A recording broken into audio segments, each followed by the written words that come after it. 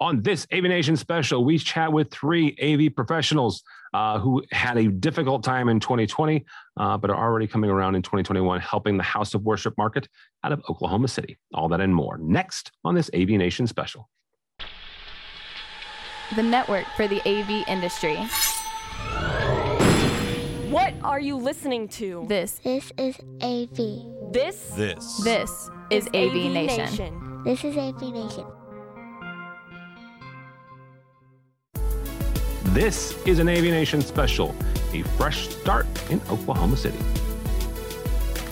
It's Tim Albright with AVNation, with an AVNation special, taking a look at kind of a rebirth of an Oklahoma City AV integration team. With me today, first and foremost, is Robert Scott. Welcome, sir.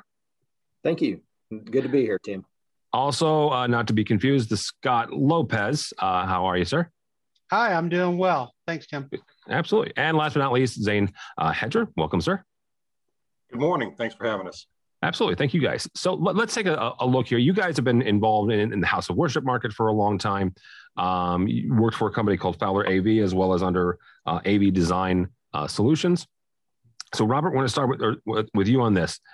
Take us through kind of 2020 and not to be, make light of anything. 2020 was a pretty rough year for folks. And, you guys, obviously, felt some of that as well. Kind of take me through kind of the what happened with you guys and Fowler at the end of 2020. Yeah. So 2020 started off very well, actually. And the job list, the hot list was pretty long and pretty prominent. And we were actually out on a project on the third week of March. Scott, Dwayne, the installers, everybody was down on a project in Florida, and the panic of COVID hit, and they were actually worried about whether or not they were even going to be able to get home at that point, third week of March. At that point, all of our projects kind of pumped the brakes. The House of Worship market is very conservative in the way it operates. And so we literally went from the third week of March to the first week of December without any sizable integration projects. We spent that time extremely busy doing a lot of streaming projects, PTZ cameras, encoders, so that our church partners could get online. However, those are extremely low margin projects, and you got to do a whole lot of them.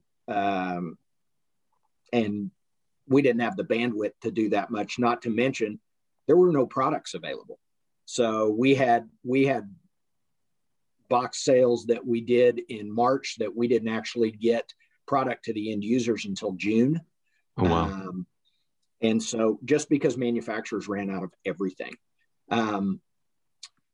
Very nice integration project to kick off December. However, 10 months and not near enough revenue to offset expenses. Owner of the company came into my office on the 28th of December and says, "Hey, I'm not willing to invest anymore, and we're going to shut down the company effective immediately." Oh, wow. Scott, I want to kind of, before we finish this conversation or finish the rest of this story, talk for a second about that transition in the House of Worship market. A number of folks, AV end users that are, they work, in the industry. A lot of them volunteer at houses of worship throughout the country, throughout the world. But talk about that transition that happened in March and April, where churches and synagogues were suddenly told you can't have people in your sanctuary, which is what they do on a weekly basis, and how you guys were able to help them transition into more of an online, more of a virtual world. I don't know. Did you mean me or Robert? Yes, Scott. Yeah. Okay. Yeah. So the transition was, it was very natural, and we were already doing a lot of the streaming things, and but it was in its, I don't want to say infancy, but it was a very much an add-on to what we were already doing. We saw a full transition really fast, or as fast as we could make it, because, like Robert mentioned, the product availability just wasn't there. But we were equipped as far as the knowledge and the experience on how to do that. So we made a really quick transition in the way we were doing business with our customers. And like Robert said, there just wasn't enough of it. We weren't on site anymore. My primary job with Fowler and AV Design was that customer integration side. So I had a hybrid role as project manager. Along with the project manager, we brought on Dwayne Herndon, and also running technical services in general. So everything that involved. So what I saw personally was a shift from heavy customer interaction to design, and lots of that work, and just trying to stay ahead of how quick that trend changed, from getting out and doing the nuts and bolts of a job to sending equipment out to customers, and then trying to assist them in getting that up and running. So that was the real change right there. All right. Zane, we're going to get to you here in a second. Robert, take me back through, and we're at the end of December, 1st of January. Owner has shut it down. Obviously, you guys then are out of work. You've been doing AV for a minute or two. It's been, Fowler, I want to say was around for about 30 or 40 years. Talk about, kind of how Conference Technologies came in then, and started working with you guys. And in essence, and I want to make sure I'm clear on this, Conference Technologies did not purchase Fowler at all. Fowler, the owner of the Fowler, shut it down, but they did ramp up and basically start another branch for themselves using a lot of you guys. So talk about that for a second. So yeah, Tim, our core group of Scott, Zane, and I have actually been together for 20 years now. We all started at Fowler within a month of each other, back in 2000. The first thing for me, being the elder statesman of the group, was to lick my wounds a little bit that first week. Scott actually reached out almost immediately and says, "Okay, what's the next step here?" And I said, "Well, I don't want to talk about anything until after the holidays over." And so we actually got together on January the 4th and had a conversation about, hey, let's just start our own company. Scott kind of had a side hustle he was working with, so he had a federal ID number already set up, and a little company that he was working on. And so we immediately jumped in and started calling Fowler customers that we actually had contracts on for projects that needed to move forward to get their buy-in and make sure that they were willing to proceed with us. I reached out to Zane. He didn't know what direction he wanted to go yet, but we had a conversation about, hey, if you want to reach out to your people, or if your people reach out to you, and you bring in business to the table, we can do that and get you some compensation as we land these projects. That quickly turned to us figuring out that setting up dealerships as a co-owner partnership company was going to be extremely difficult, just to be able to get product.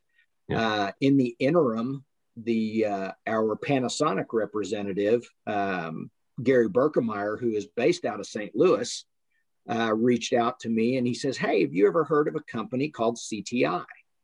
And I said, "Not even once." He goes, "Conference Technologies, they're huge." And I said, "Well, we in our market have never run into them. So no, I haven't heard of them." He goes, "Well, they have a regional VP that not only is a customer, but he's a friend of mine, George Sherman, who's based in Wichita. Yep. And here's his phone number. And I'm going to tell him that you're going to contact him.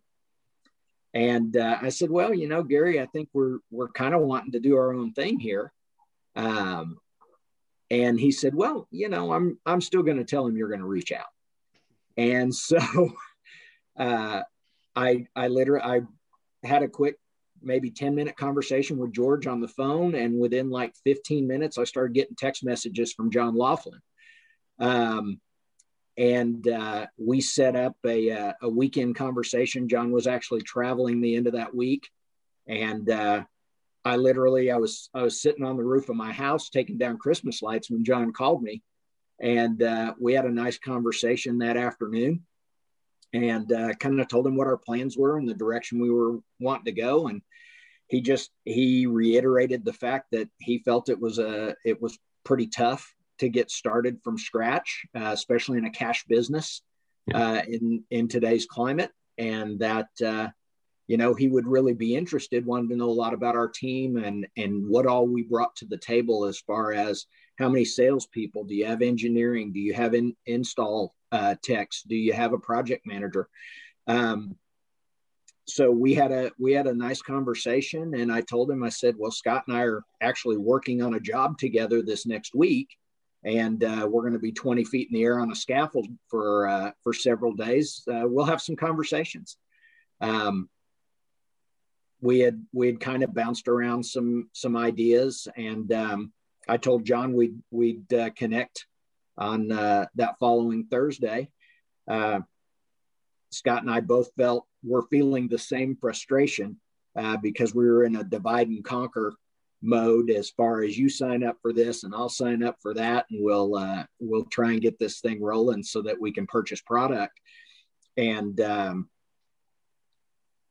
we agreed that this was probably going to be the best thing for all of us, not just individually, but corporately, and our whole team. Reached out to Zane, made sure he was on board. We scheduled a Teams call with John Laughlin on the 15th, Friday the 15th of January, and I would say within about 45 minutes, John said, hey, let's bring the whole team on board. So that's kind of how the whole process went down. And, CTI enabled us to literally keep our group intact. And they were very interested in the fact that the house of worship is what our company was built on and what we knew. Because CTI, the reason we hadn't run into them is they really don't do much in the house of worship market. So that's kind of how everything went down. And I guess 10 days later, we were in orientation. So. All right. Zane, real quickly, kind of talk for a second about what that means, not just to your team. Obviously, keeping together a team is important, especially during some of these difficult times of a company shutting down and coming to a new one, but also to your customers, right? I mean, you guys have been together for 20 years. Certainly, you've got relationships that last probably even longer than that. What does this mean to the customers you guys are trying to serve and to those users? Well, they're pretty thrilled. Early on, I've been reaching out to some of these customers I've had for years and years and years that are literal friends at this point. Yeah. And they're thrilled. I get responses of, I'm so happy to hear this. Said we didn't have a clue where to go, who to deal with. We were pretty unique in what we did with the house of worship for so long.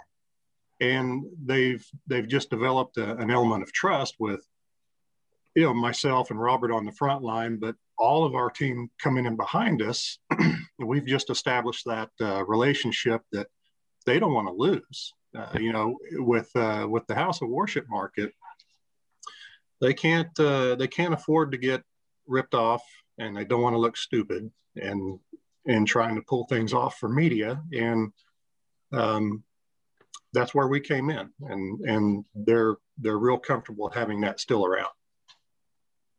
All right, very good. Well, gentlemen, seriously, congratulations on still being able to service your customers and your clients and keeping the band together, as it were.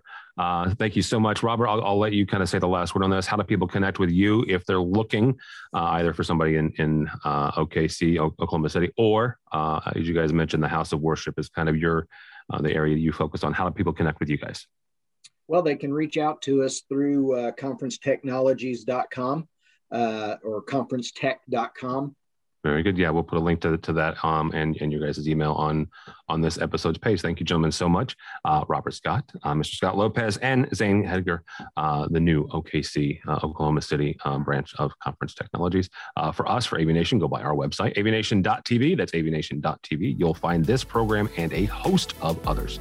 All that and more at avnation.tv. That's avnation.tv.